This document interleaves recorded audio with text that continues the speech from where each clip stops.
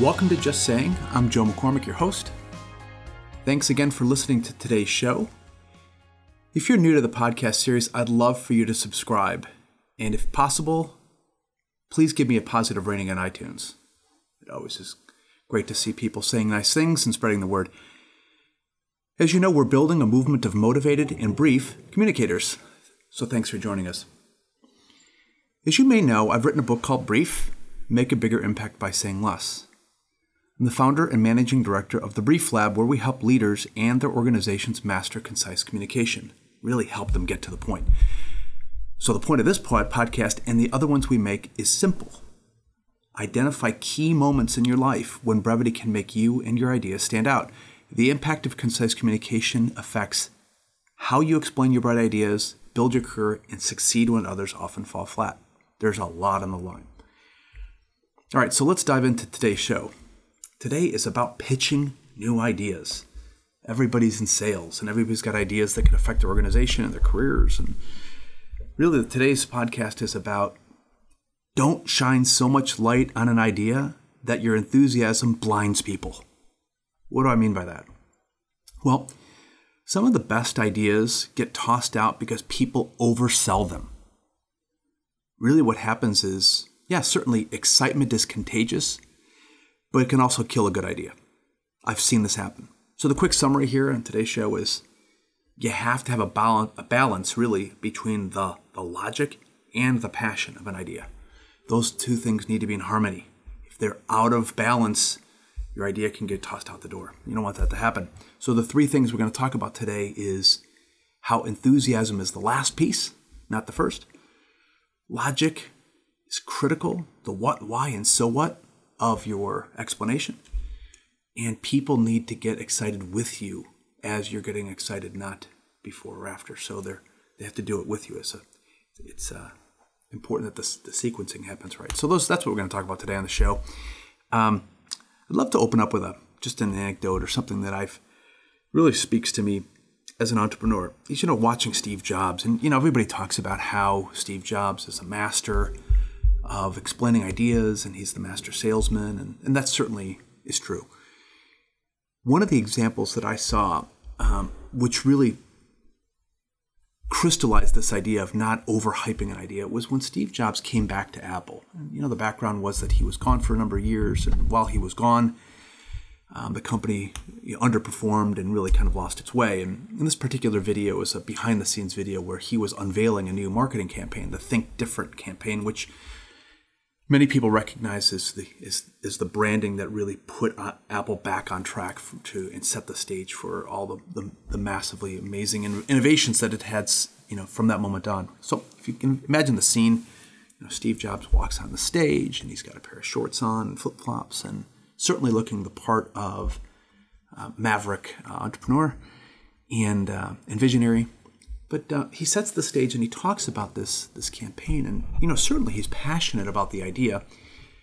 Yet what he really does is he balances his explanation of this entire campaign by really talking about the background of the logic of why they need to do this. And he starts his talk to his employees and these senior leaders about how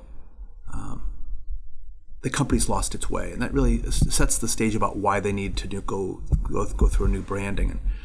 And he really is very clear about what the company needs to do and where it needs to focus. And he lays out a very logical argument about that, the company needs to revisit its distribution and how it needs to really have a strong marketing presence and a brand, and how it really needs to, wow people.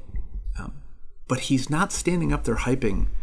What he is doing is he's building clarity and getting excited as he's being clear and setting this argument up. So when you watch this behind-the-scenes video, what really strikes me is a person that is first and foremost logical about the what, the why, and the so what of his plan. And this plan is to rebrand the company and unveil this new campaign called Think Different. But he gives you the reasons why they need to do it. So when I'm thinking about this podcast today, I think about sort of him as the model in many people that try to emulate his enthusiasm and his passion, yet forget the importance of preparing sort of the explanation, the underlying preparation. So when I think about this, I think that, if you're an entrepreneur, or if you're going into your boss's office and you're going to pitch a new idea, or you've got something that you're really vested in, like this could be career defining, this could set you on a new course professionally.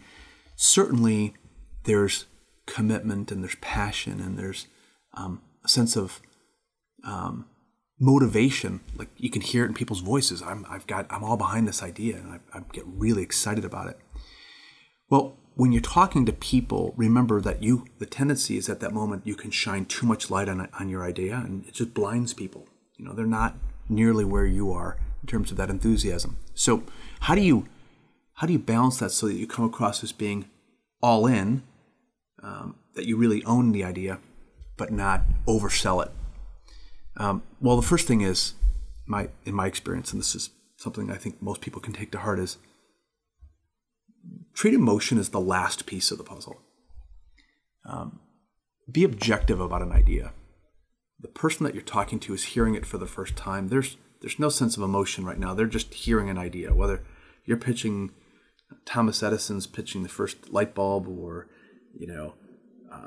Elon Musk is talking about Tesla, or an entrepreneur's talking about how we're going to get to Mars, or whatever the big idea is. The first thing is emotion is the last piece, not the first, because your audience has got to understand that.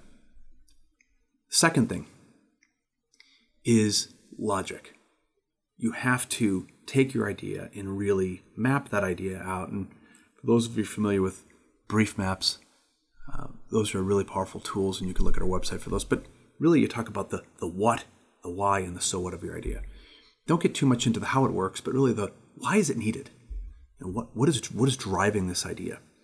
Why is it demanded in the market? What's the issue? Whatever there's underpinnings of that.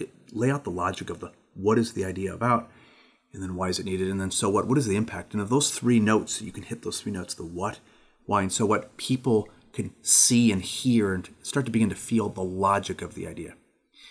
And at that point, you start to explain it. Now, this is the third point, is they need to get excited with you, and as you're building excitement. So as you start to explain it, start to notice where they get excited. Now they're not going to get excited in one moment. They're going to typically start to feel the passion as it becomes clear to them and it's clear to you, and that you start to build some emotion. Now, when you look at this in a meeting, these are looking at cues from people. They start to lean up and ask questions, and they start getting it. And as they start doing, that's when you can start to infuse the emotion and the passion into your argument, your explanation, so that they can start to not only see it but also feel it. And that's where you're doing it with your audience, not ahead of them.